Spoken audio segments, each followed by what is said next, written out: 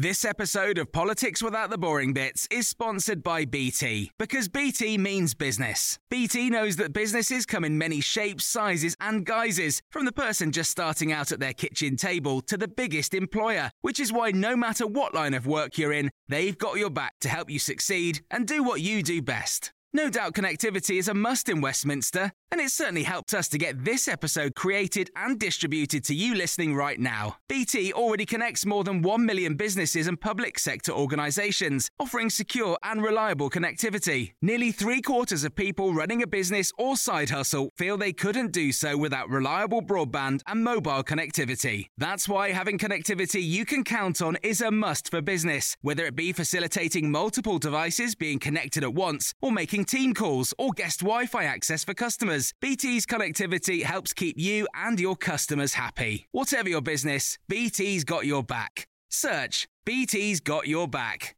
This episode of Politics Without the Boring Bits is brought to you by Luton Rising, owners of London Luton Airport, the UK's most socially impactful airport. Find out more at lutonrising.org.uk.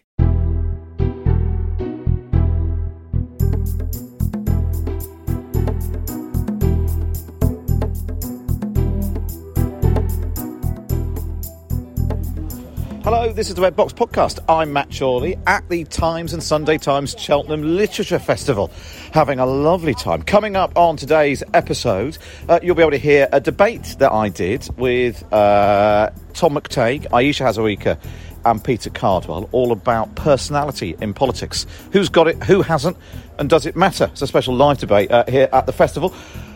As an extra bonus as well, you'll be able to hear from Giles Brandreth. I bumped into him, obviously former Tory MP, jumper wearer, bear collector, all-round lovely man. So you'll hear from him in just a moment. But first, our columnist panel, and today joining me in the Times Radio studio tent was David Sanderson, arts correspondent for the Times, and Manveen Rana, presenter of the Stories of Our Times podcast, one of our sister podcasts at the time. So there we are, David and Manveen. You've been here since the very beginning, David. I have since Friday. Yeah, goodness, yeah. So we're more than halfway through it, but it's been a feast for the mind. What's been the best person, event that you've been to? Well, the most stimulating was probably Susie Dent, actually, the doyen of Countdown's Dictionary Corner, who was just fascinating. Like yourself, she has great comic timing, but perhaps unlike yourself, she has a great... She knows things. She knows things, so she is a fantastic lexicographer. And she mounted this argument about the positivity and the negativity of the English language. And you have all these negative words like reckless, feckless, discombobulated, but you also have the positive counter of those. So you can be combulated and you can be wreckful, feckful, etc., etc. So she said that it probably did say something about the national psyche that we concentrate on the negatives rather than the positives. Are you now trying to smuggle some of those words into copy? Have you managed to get anything in the paper yet? I've got two words that have never appeared in the Times before in an intro, which I'm very proud of. Which were what? What were they? They were wreckful and they were... I've forgotten. It was a good one, though. Yeah, it was a very good one. What about you, Manveen? You've been chairing lots of events. I've been chairing events, which is always fun. So I did John Barnes on Monday night. Very good.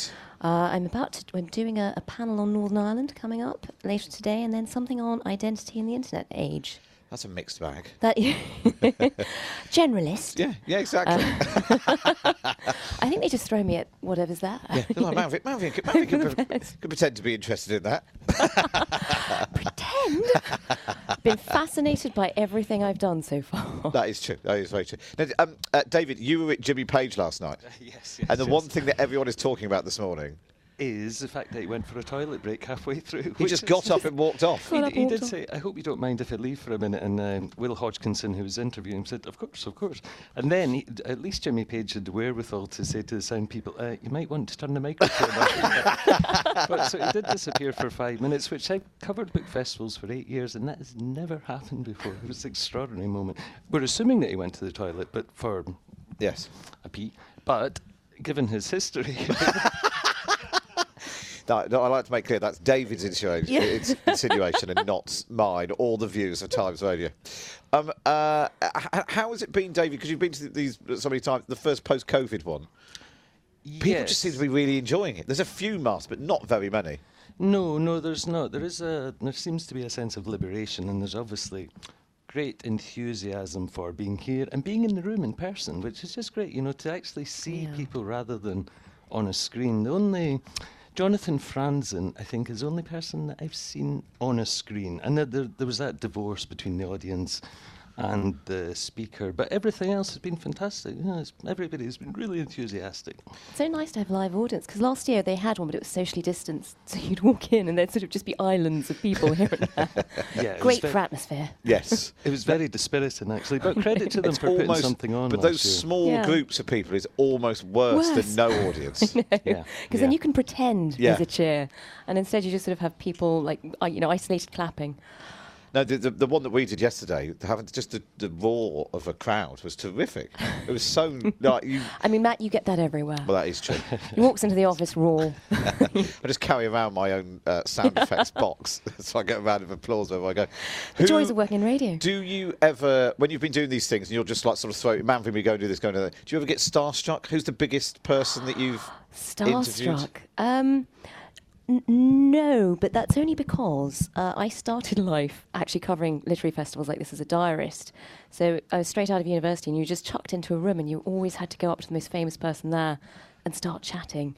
So like very quickly, you just got quite used to it. What's your best opening? You've probably both done this. Your best opening gambit to strike up a conversation with a celebrity who doesn't really want to speak to you? God, I've used all sorts. I mean, once I had to talk about wallpaper with Madonna. Hang on a minute. This is what? Well, you have to find a way Here? of getting. No, Oh. that was at a fashion party a long time ago. And where does she stand on wallpaper? Well, she seemed fascinated by the wallpaper in there, but I think it's because she was avoiding seeing or talking to anyone. She was just looking at the wall. I And that was the know. only thing I had to go with. So it was the only thing you could really you could go in on.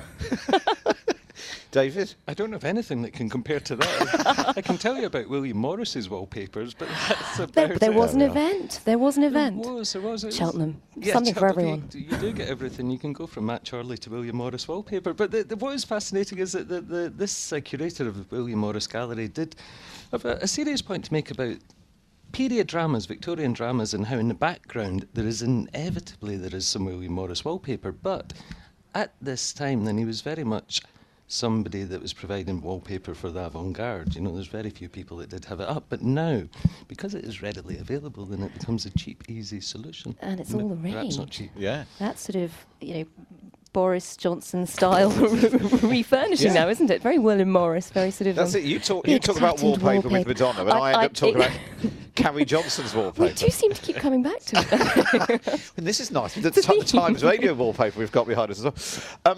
Should we talk about space? I'm interested in this Prince William isn't happy about people going into space. Yeah, he's very much taken a leaf out of his dad's book, it seems. And if you see his if you hear the full interview, then it's fascinating. He says that his dad did have a very hard time when he was raising these environmental issues, however many years ago. But it's also, I would argue that this is Prince William striding quite forcefully into the political arena. And it'd be fascinating to see how that plays out. You're saying that entrepreneurs should focus on saving Earth rather than engaging in space tourism? Because, whether it's William Shatner or Jeff Bezos or whatever it is. I mean, it is interesting, isn't it? At a time where we're all sort of supposed to be much more conscious about not taking unnecessary flights and taking one off the planet But seems a little excessive. It's not just clearly there is an emissions issue, but also, as we've seen during the past 18 months of the pandemic, when the world throws everything at a problem, we can get a vaccine much more quickly and all that sort of stuff. And in fact, if they just took all of that focus and attention and effort and technology and all of that that's putting William Shatner into space and maybe diverted it towards carbon capture and storage or, that is sort of the worrying thing, though, isn't it? You development and all suddenly that. have all these individuals with their own tastes who have more money than a lot of nations. Yeah. While a lot of countries are having to cancel their space projects or aren't being able to sort of send up, the satellites they want to, it's really bizarre to see. Just because Jeff Bezos wants to go and do a particular thing, it's not necessarily linked to what science wants to be investigating in space. It's not sort of being focused by where science wants to be. And it's not just, if you look at sort of Silicon Valley, they're doing this everywhere. Yeah. They're suddenly obsessed with anti-aging stuff and living forever. This isn't how a That's not what we country would need. sort of It's choose not- to, yeah, exactly. to invest. And it's hard to tell whether this is really where science wants to be either. It A is lot of funny this that stuff is it's- sort of slightly on the edges of credibility. And it's always the men, isn't it? It's always the men. And there was it Jeff Bezos' rockets? It was particularly phallic. Yeah. It's basically the billionaire equivalent of a Lamborghini, isn't it? It's a midlife crisis. It's a midlife crisis. Yeah, And it's they so all get fascinating. divorced and then buy a rocket. But then you see what Jeff Bezos' wife is doing, and that she's given all of her Yeah. wealth away to good causes. It But seems. again, you're right, it goes down to the gender It is, division. indeed. Although Bill Gates, actually unusually in that world, the Bill and Melinda Gates Foundation. He did while it was the Bill and Melinda Gates. It'll be interesting to see what he does That's true. post-divorce. Yeah. The Bill- By all accounts, all the stuff coming out so far doesn't make it sound like he was... Yeah, maybe he's going to walk away from that and he's going to go and get a rocket himself. Go back to the partying we keep hearing about now. Little paperclip will pop up and say, I think you're trying to go into space. What else? We've talked quite a lot about this, about Sally Rooney this week, just because obviously it's Cheltenham. That's what people have been talking about. And her saying she doesn't want her book translated into Hebrew. But there's a really interesting piece by James Marriott in the paper today that you want to talk about, Manvi. What's he written? Well, we both read it, and it's a brilliant column because he sort of talks about how difficult it is for novelists in Britain and America to be taken seriously the moment they start talking about their views, effectively. Nobody wants to hear it, whereas in France, you're instantly a public intellectual and they take everything you say as sort of some great pearl of wisdom. Here we keep seeing it with Hilary Mantel and people, and everyone just sort of, there's a collective national rolling of the eyes. It's just like, make it stop. Just write your books. Yeah, whereas in France, I mean, I'm not sure it's always a good thing, but you do have people like Bernard-Henri Lévy, a man who's famous for saying God is dead but my hair is perfect, effectively marching the country into war in Libya. And then recently, when Afghanistan was falling apart, he rocks up in Panjshir to talk to the rebels, and you think, God, haven't they suffered enough? But there is sort of a danger with the French system that actually people who are just very fond of expressing their opinions do get taken very seriously. I mean, what's next? Is Sally Rooney going to be cancelled because of this? It just seems like She has been. Well, she's chosen her battlefield, and regardless of what you think of it, it is her right to choose it. And there's a lot of attention given to it. And James makes the point that there are many, William Dalrymple and Jarvis Cocker are also boycotting Israeli products as a result of the dispute about the treatment of the Palestinians. So I do find it very unfair. It's not really a surprise that she would have these feelings. And, she's... Okay, there are questions about whether there is a whiff of hypocrisy, in the fact that her book is available in Saudi Arabia and China. And questions can be asked about that. Well, there's a lot of that there's been in the papers in the last couple of days. I sort of think it's slightly unfair, though, because I don't know if she sort of decided she wasn't going to sell her books in China, I'm not sure the Chinese nation would sort of stop and take stock. Yes. Whereas in Israel, because they've had an arts boycott for so long, it will get headlines. It will get noticed. Yeah, also, with both China and Saudi Arabia, the idea of a boycott is to sort of be a thorn in the side of the government. And, China has been a closed society for so long. Yeah. They haven't always welcomed ideas or literature from the West. So actually, just by publishing there, you're being the thorn in the side of the Chinese government. We were talking about this with Tim Marshall yesterday, and he said that China wanted to publish his book and then went through and listed all the bits they wanted to take out of it first. Yeah. So, no, that's not published. But actually, I suppose the point about authors having views, that's basically why you're here, isn't it, David? So yes, you go to the talk where someone's plugging a book, and then you hope that they stray into areas of controversy. They will never trouble the pages of the Times unless they do have views. Yes, so, yes, exactly. You do want them to be outspoken, entertaining, and of course informative. But yeah, I do. I worry about where we're going if Sally Rooney is getting such a hard time for taking, a principled decision, a decision that she thinks is principled.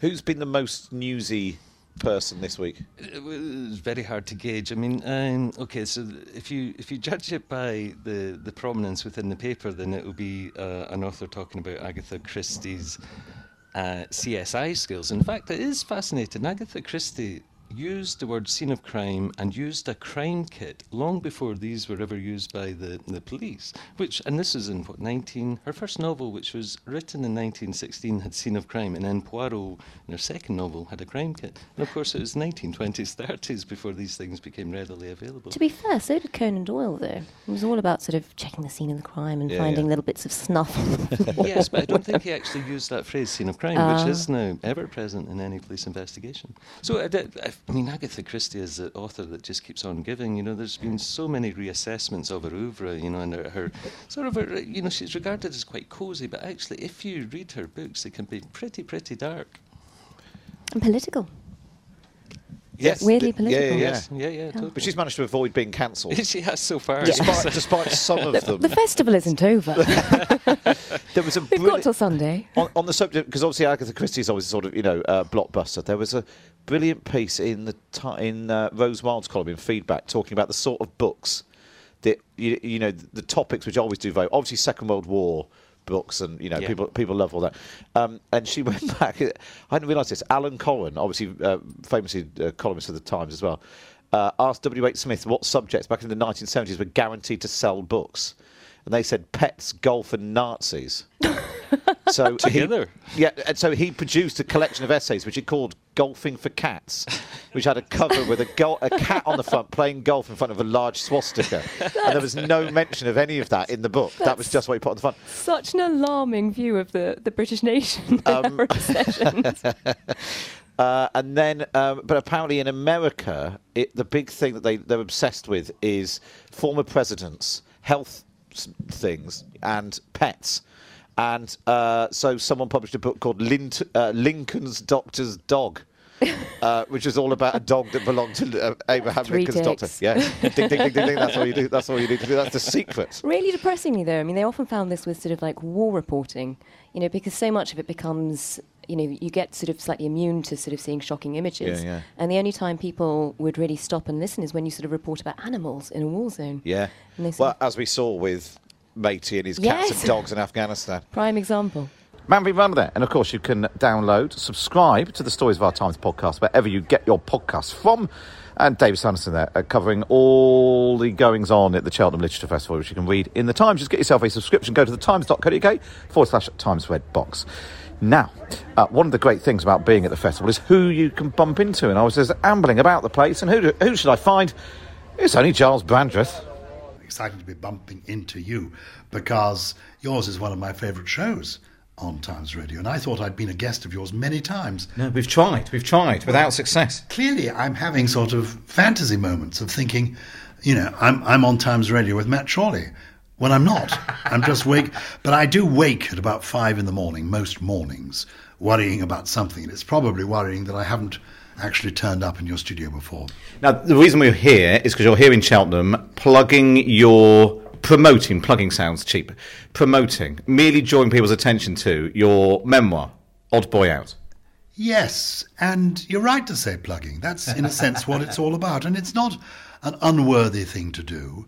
It all began, in a way, the big plugger of his own work was the great Charles Dickens. And I'm very excited because towards Christmas I do a podcast with Susie Dent, the lexicographer from Countdown, and we do a podcast every week called Something Rhymes with Purple, all about words and language. And we've been asked to do a live one at Birmingham Town Hall. And I said to Susie, we must do it. She said, why? I said, well, because we like doing them. But she said, why Birmingham Town Hall? I said, because I happen to know that both Oscar Wilde and Charles Dickens went there to give talks. And, of course, they sold their books. So this is a tradition that goes back a long way. Was it Dr. Johnson who said, no one but a blockhead wrote except for money? The truth is, people say to me, Giles, why are you working at your age? And I explain, I need the money. I mean, I do need the money. My wife and I, we have 3 children, 7 grandchildren. We've discovered over the years that money is the one thing keeping us in touch with them. So if you're going to write a book, you want to spread the word. And in this instance, actually, it's an autobiography. So you feel I've felt more personally invested in this book than probably any book I've ever done before. And both the writing of the book and now the talking about the book have been slightly strange experiences for me and not like what I'm used to. I mean, I am used to talking, I'm used to writing. I've written biographies of other people, most recently a biography of the Duke of Edinburgh, Prince Philip. In fact, a version of it was published earlier this year called Philip, the Final Portrait, which attempted to be a final portrait of a remarkable man. But getting to know him when I was writing this book, I realized that he was somebody who was very much against introspection, telling your own story. He always used to say, don't talk about yourself, talk about other people. No one's interested in you. And he came from that generation where he believed you should look up and out, not look down and in. So I was very conscious of that when I was writing this book. And I only wrote it because lockdown came along and I needed to do something, because I've always felt you should be busy in life. And my tour that I was going to do of my stage show, Break a Leg, was postponed. And I was in the house, I couldn't go out and research anything. And I thought, well, the one thing I have got in this house is my own life, my own story, because I keep everything. From 1959 onwards, I've been keeping a diary. And also all the papers that go with it. I mean, railway tickets, menus, school books, everything. Postcards, love letters. Ones I've received. Ones I've sent, it turns out no one has kept. No, I met a couple of old girlfriends and said, have you got... And they said, no, good God, no. Charles, we threw them away at the time. And my wife then said to me, Charles, you must understand, I'm going to write about your early girlfriends, that no girl will have kissed you except to shut you up. Now, the thing I'm interested in is you have a reputation for being funny and entertaining and knowing a good, jolly anecdote. But did you find, because life isn't all fun and entertaining, did you find this a difficult process, looking back over the highs and lows of whatever happens in life? Are there bits of Giles Brandreth being sad, reflective, regretful? If you're sitting there listening to this thinking, well, actually, I've been meaning to write a memoir of our family, not necessarily for publication, but for the children or grandchildren, think carefully. I found it a much more disturbing and at times painful process than I thought it was going to be. What in particular? Well, my wife said to me, if you're going to do this, if you insist on doing this, actually try and go a bit deeper. Don't just fall back on the old name dropping. That irritates people after a while. And, don't fall back on the teddy bears and the woolly jumpers and the love of words. Actually try and work out who you are and why you are who you are. And so that's what I tried to do. And in doing it, I found, in my case, and I think it will be interesting to the reader, because I hope when people read the book, they'll think, actually, who am I? What made me? Is it my forebears? Is it my family? Is it my school teachers? School teachers influence a lot. Or is it later in life, who I married, my work? In my case, I think I was fully formed. I am what my childhood made me.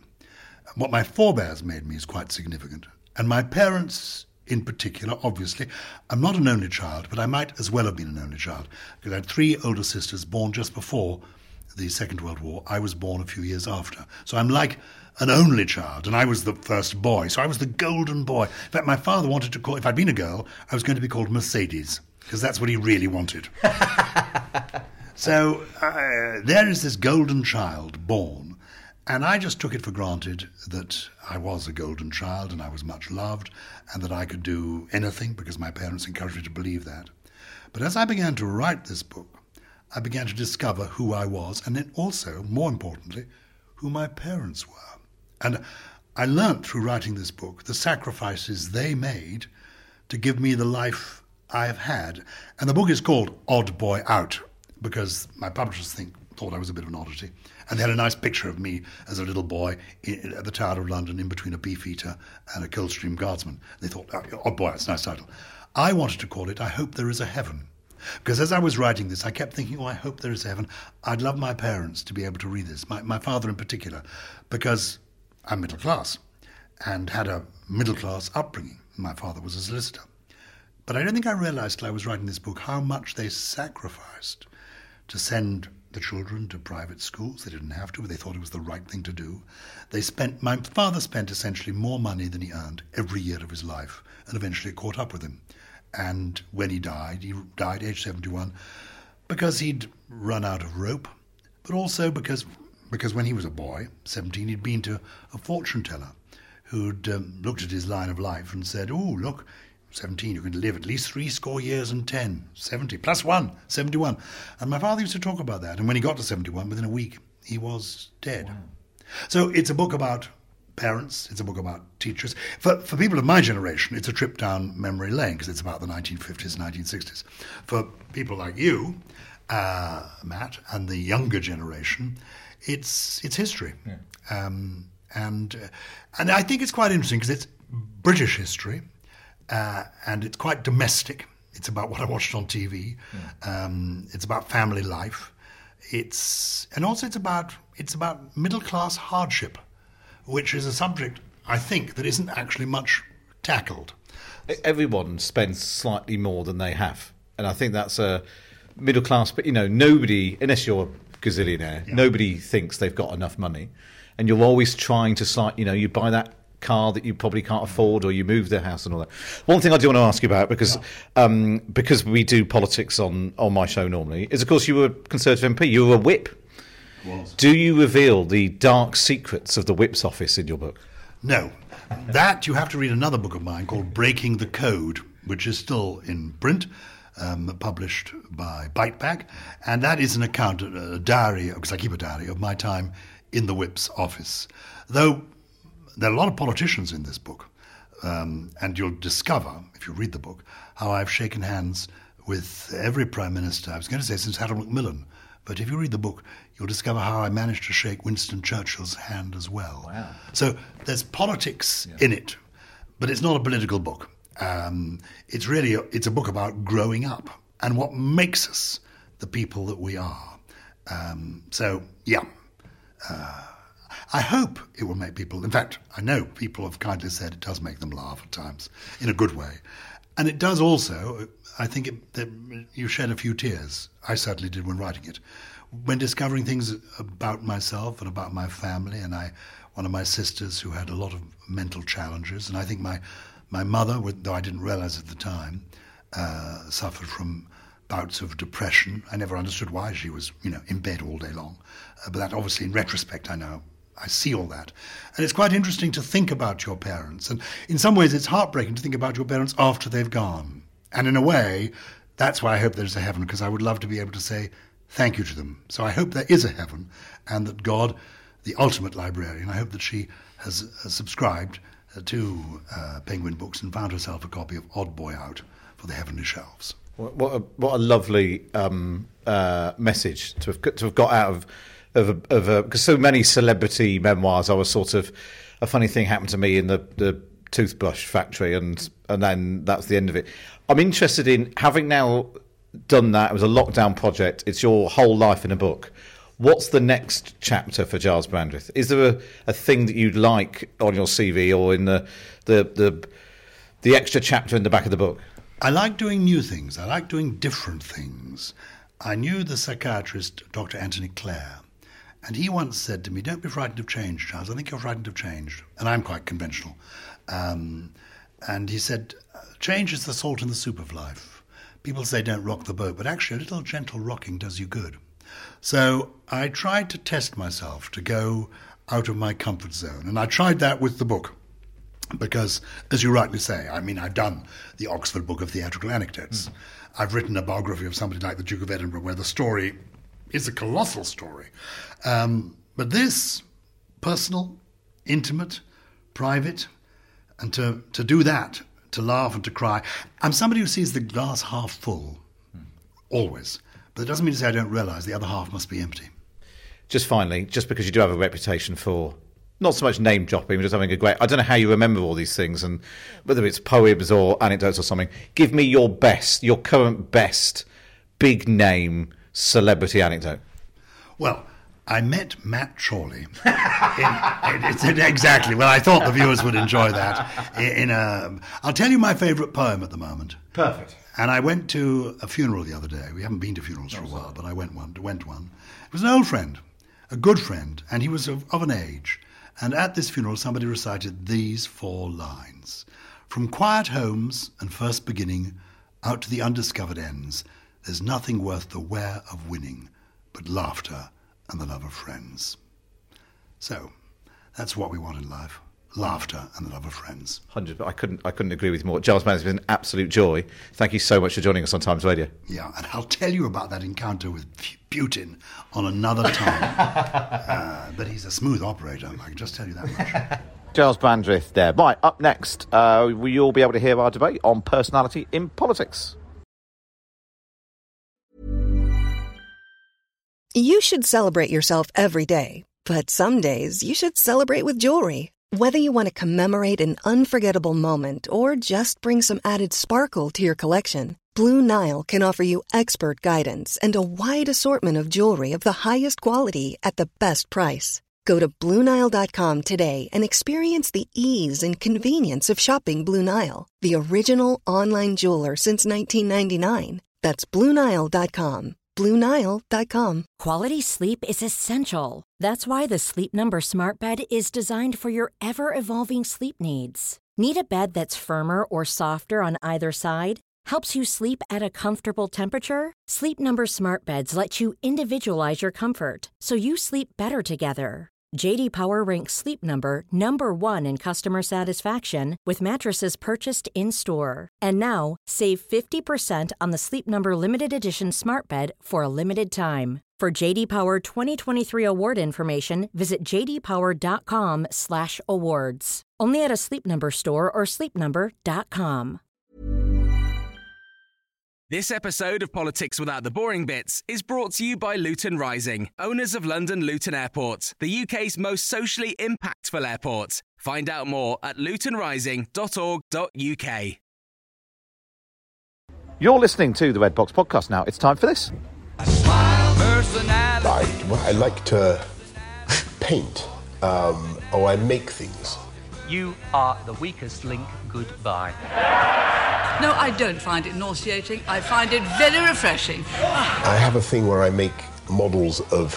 when I was in Mayor of London, we built I make buses. There's only one person I can remember round here knifing a foreign secretary, and I think I'm looking at him. I turn it into a bus, and I put passengers. Okay, that's what you do to enjoy yourself. I paint the passengers enjoying themselves. Okay, great. On the wonderful bus. Great.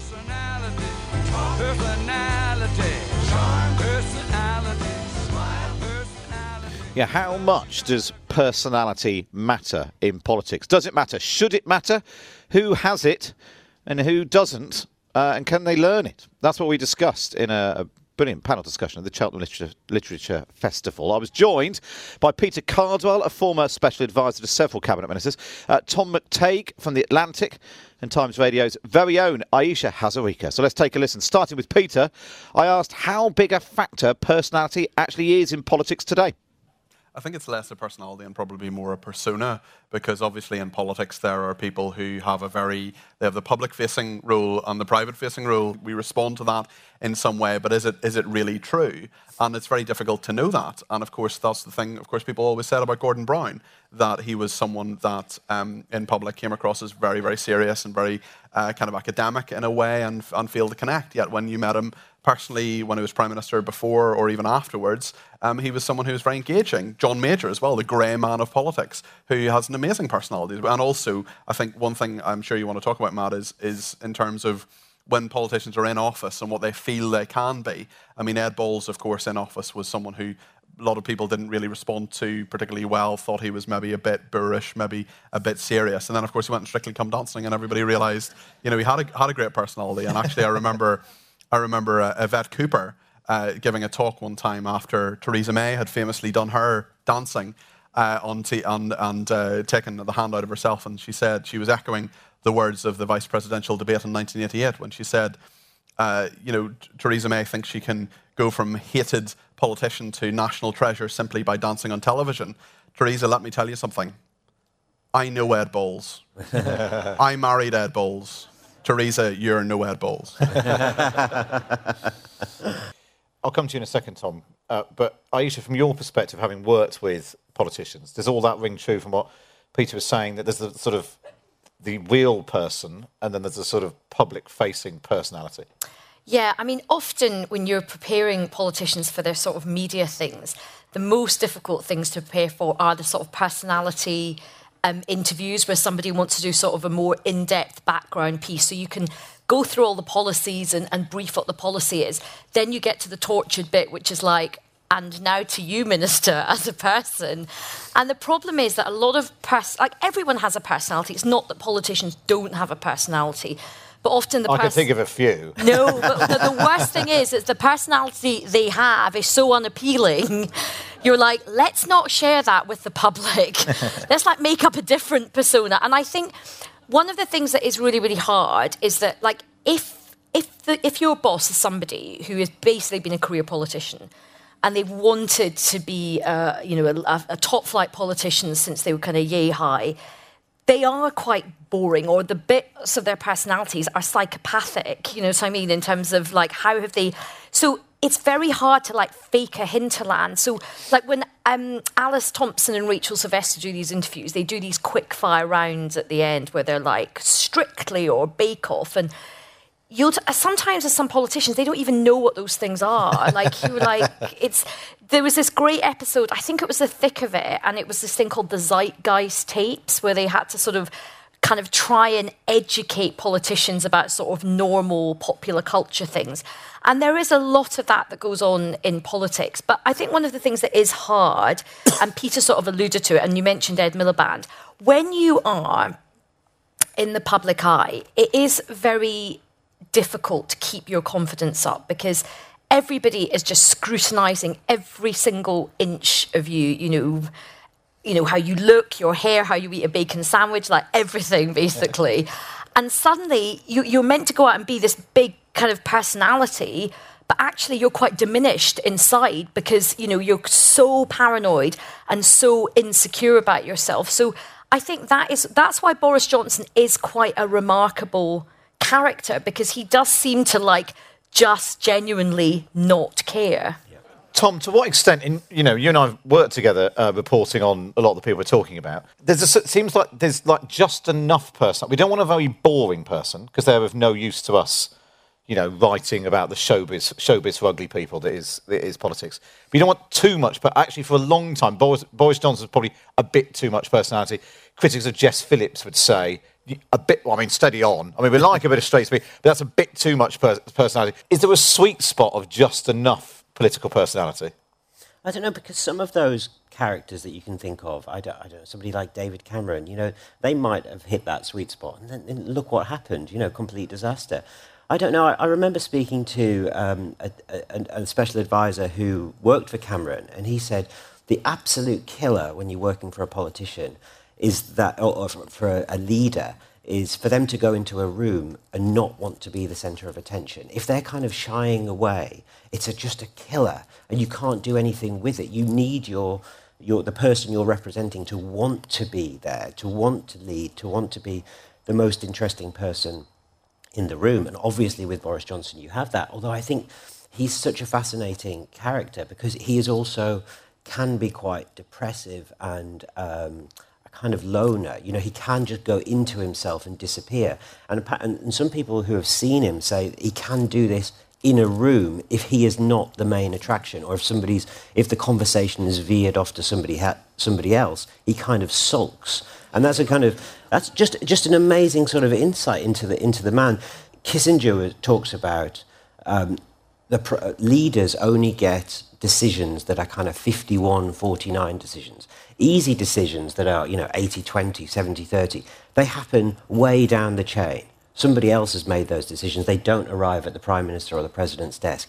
So you're getting these 51-49 decisions. And the job of a leader is to make the decision before they've had all of the information and the facts. They have to make it early. And how do they do that? They rely on their instincts and their character. Let's talk about Blair and Brown, because I think I don't know if many of you have seen the BBC series, which is absolutely fascinating, all about the whole sort of period of New Labour. But actually, in Tony Blair and Gordon Brown, you have the exact thing that we are talking about.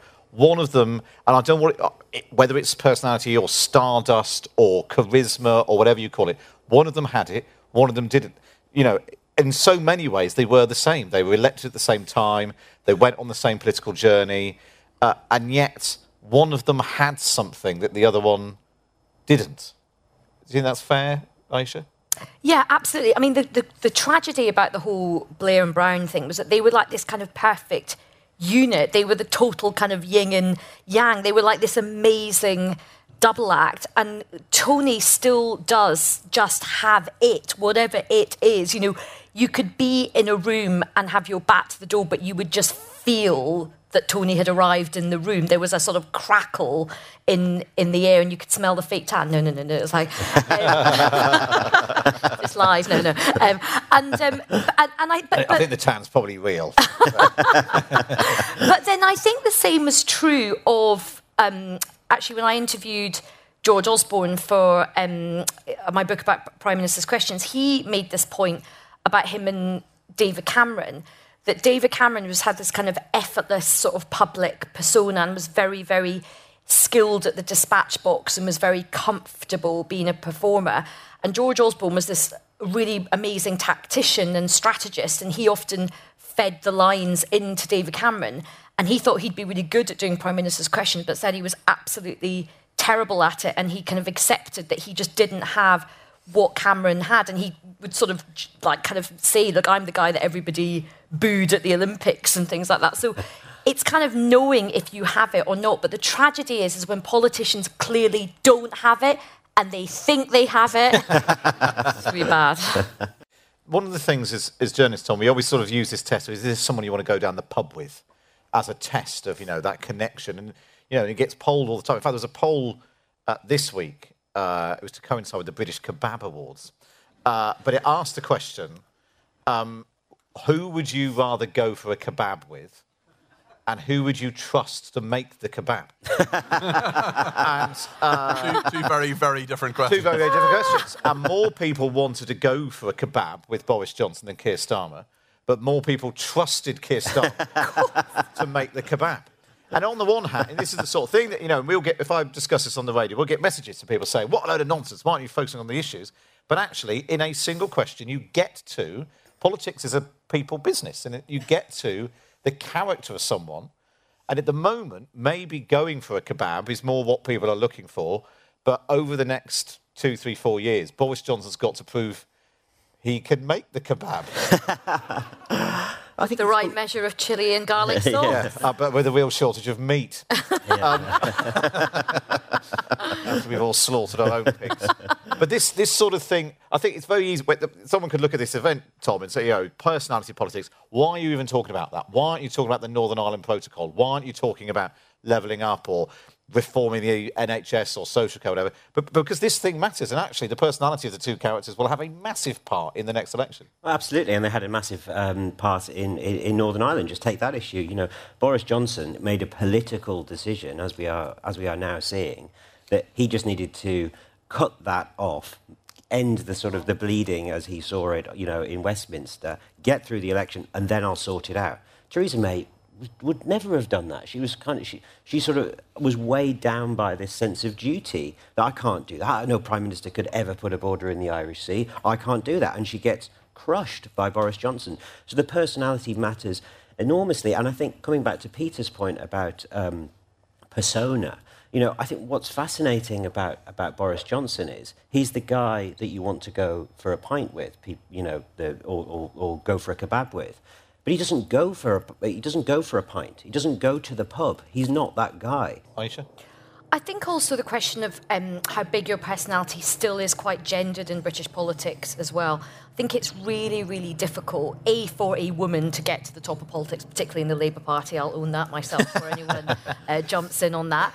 But, I think women who get to the top of politics are not afforded. Well, very few politicians are afforded the leeway that Boris Johnson has. He is quite a unique figure from that point of view.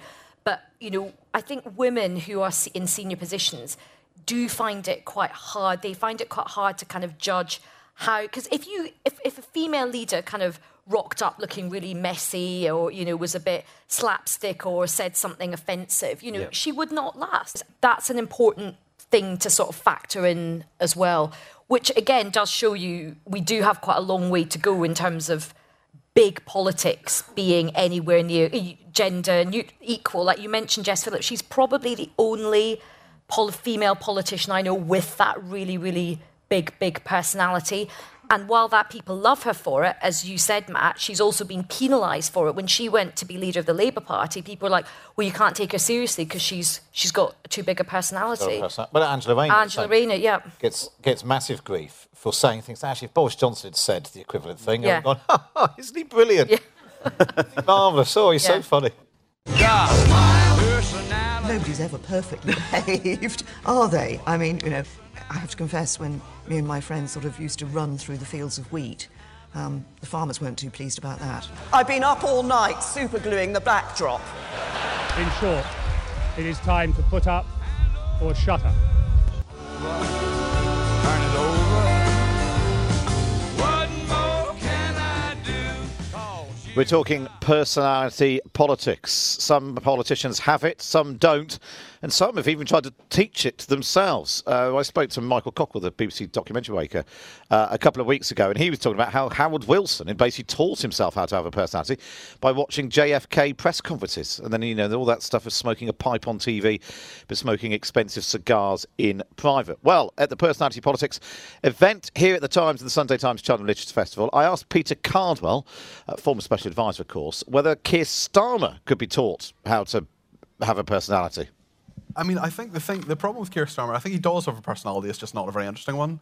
And I think that the more he tries to tell his story, and, you know, how many times have we heard his backstory? Do you know he's got a mum and a dad? That's right. I mean, if I hear the donkey story one more time, I mean, maybe it's just not that interesting. And I think that you can't fake it. You can't teach it, and I think you shouldn't have to either. I think we should have a range of politicians. I think we should have politicians who have big personalities, little personalities. I think we should have people from all walks of life in politics. And I think the slight problem is that you've got to the genuine bits of a politician are what's going to make them win, what's going to make people respond to them, and to put that across in the best way you can is the way forward, because you can't, you know, there's no point in Keir Starmer doing a bungee jump. There's no point in Keir Starmer trying to be something he's not. Well, as we saw yesterday, there's no point in Keir Starmer trying to reverse an HGV lorry. Well, he failed his test. Yeah, that's right. And I mean, somewhat ironically, he has worse HGV-related headlines than Boris Johnson, which is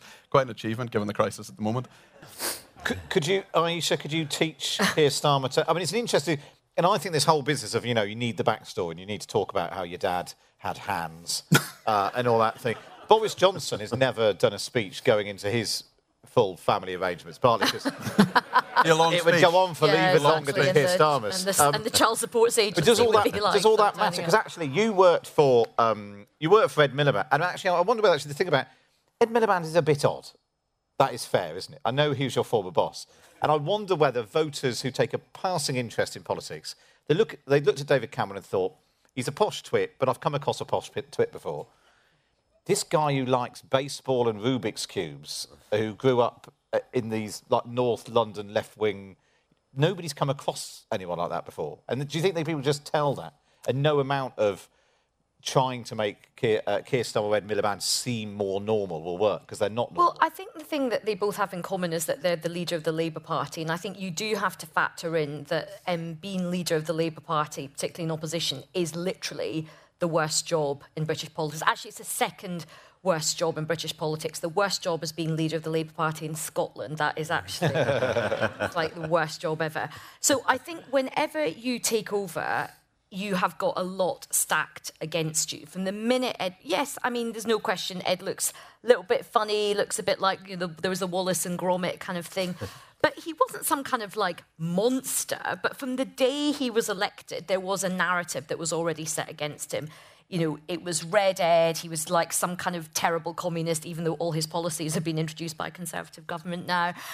You know, his brother, the story about his brother, all this sort of... So I think when you're, like, leader of the Labour Party, you already start with a natural disadvantage. So it was interesting when Keir Starmer was elected... Having followed Jeremy Corbyn, you know, that is really, really difficult if you want, like, the Labour Party being in a weird position. But so many people I was speaking to in the Labour Party when they were making their decision was like, this guy looks the part. He doesn't look weird, like Ed Miliband. He's not wearing a donkey jacket like Jeremy Corbyn. He looks the part. He's a sir. He's white. He's male. He's had this... he's got a lovely wife. He's the most normal man you could get from the Labour Party. And yeah, everyone's like, oh, God, he's a bit weird now, isn't he? I mean, it's also interesting. It was seen as like a good counter to the Boris Johnson. You know, you've got Boris Johnson, some wild character, and he's the sort of yin and yang, and actually is a good counterpoint. He was going to prosecute him at the dispatch box. And, like, what do you fight a populist with? So I think he needs to double... I mean, he's never going to out-funny Boris Johnson, right? He's never going to sort of match him in the charisma stakes. He's never going to be hosting Have I Got News for You? That's not his thing. And he shouldn't try to do that. I mean, my advice to him, and, you know, I would say this to him, I know him a bit, The thing that's really interesting, I think, about him is his actual work backstory, not his parents' backstory, not all the stuff with the llamas or the donkeys or whatever it is.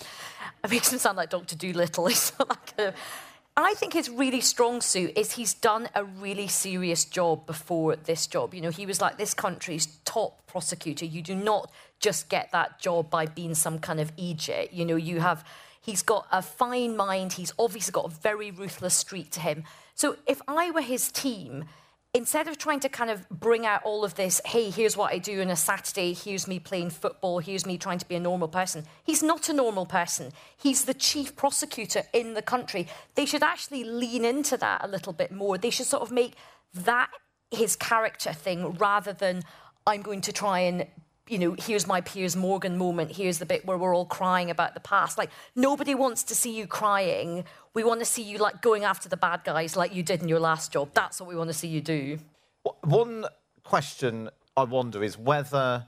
Are we wrong even to be having this conversation? Is there something weirdly British about the fact that the guy on the zip wire, the guy who hid in the fridge, the guy from Have I Got News for You, you know, the Dulux dog of British politics is the Prime Minister? And by focusing on that rather than policy, is it the media's fault? Is it the political conversation's fault? Is it voters' fault? Should we just sort of, as a country, should we be more serious about this stuff, Peter? Not necessarily. I mean, I think we have had a number of prime ministers, certainly even in my lifetime, who've had very, very different personalities, very, very different approaches. And that's not necessarily a bad thing. And I think that, you know, we can't blame the media because they give us what we want. You can't, the electoral system elects all sorts of weird and wonderful people to Parliament for all sorts of different reasons. I mean, I remember when Boris Johnson was in the absolute wilderness after he resigned as Foreign Secretary, and Tom was absolutely right to say that, you know, things change very, very, very rapidly. I remember asking a colleague of mine at one of the ministries I worked in how Boris Johnson was getting on, and I said, you know, are you close to Boris? Are you this minister? I said, you know, do you keep in touch with him? And he said, well, he borrowed my razor this morning, so yes, we did keep in touch because he'd popped round to his house to shave, which was a sort of slightly weird thing. But he was absolutely in the wilderness and then came back partly because of his personality, partly because of his approach, and partly because people wanted something that was completely different to Theresa May. So I think Aisha's absolutely right and Tom's absolutely right in terms of Keir Starmer. He needs to kind of own the serious thing, own the competence and own the courage in terms of a lot of the work he did as Director of Public Prosecutions. Especially, I mean, the most interesting part of his speech, for example, at Labour Party conference, I thought, was the stuff in regard to Stephen Lawrence and other cases that he had prosecuted. That's the interesting bit. And I think he needs to lean into that and own that and not try to be something he's not. Because the big personality, this is what I do at the weekend stuff, that's not really, it's part of him, yes, but that's not the dominant characteristic, and that's kind of what he needs to do. But I think we need, in this country, there's a brilliant book by Isabel Hardman called Why We Get the Wrong Politicians, and its central thesis is essentially, if we keep bashing politicians, saying they're all out for themselves, money grabbing, you know, power-hungry people, and some of them are, there's no doubt about that. I've seen it up close, but most of them aren't. And I think we need to be a bit more respectful of people, anybody, for any party who stands for election, and then we'll get the right people in those situations, and then we'll get people of an even greater diverse range of backgrounds and indeed personalities who will run for office and indeed high office. Picking up on the point you made, I do think, I don't want to be sort of po-faced about it, but I do sometimes think we do have to, you know, that phrase, we get the politicians we deserve. Of course, no one wants to be all kind of po-faced. And I wasn't one of these people saying, oh, Boris Johnson shouldn't have made any jokes in his speech. It's great to make jokes. Humour is a very powerful political tool. It's a powerful way of communicating with people. But I think it is incumbent on all of us, whether we're the public or particularly us as politicians, to not just get sucked into the sort of personality trap. I do remember a journalist after the 2015 general election saying, you know, I don't think we did give adequate, like we literally scrutinised the Labour plans to absolute death. I don't know if we did the same level of scrutiny on the Conservative things. So I do think that there is a point where you do have to look at all of the other things as well. But that doesn't mean politics has to be completely boring. Of course you have to have a personality. You do need to have humour. But sometimes I do worry that sometimes our politics, like you do a brilliant thing on Prime Minister's Questions, PMQs Unpacked. There's just never any substance anymore. Like PMQs used to be a time where, yes, there'd be a lot of bluster, there'd be a lot of, argy-bargy, there'd be some jokes, really good jokes, but you would often get something out of a session at PMQs. You just don't get anything anymore. And I think that is making our politics weaker. I think it might be that we're just getting old age. No, it's not as good as the one in the good old days. In the event we did earlier, or the old PMQs, it was exactly the very first question, the first televised PMQs, was Tim Yo doing a toadying. Wouldn't you agree with me that we're all marvellous? Yeah, it's what about, although I wonder whether social media plays a part of this as well, Tom. Yeah, but I think what's interesting about Britain is we probably haven't had a mainstream politician who's been really good on social media in the way that Donald Trump sort of used it to take himself to the presidency.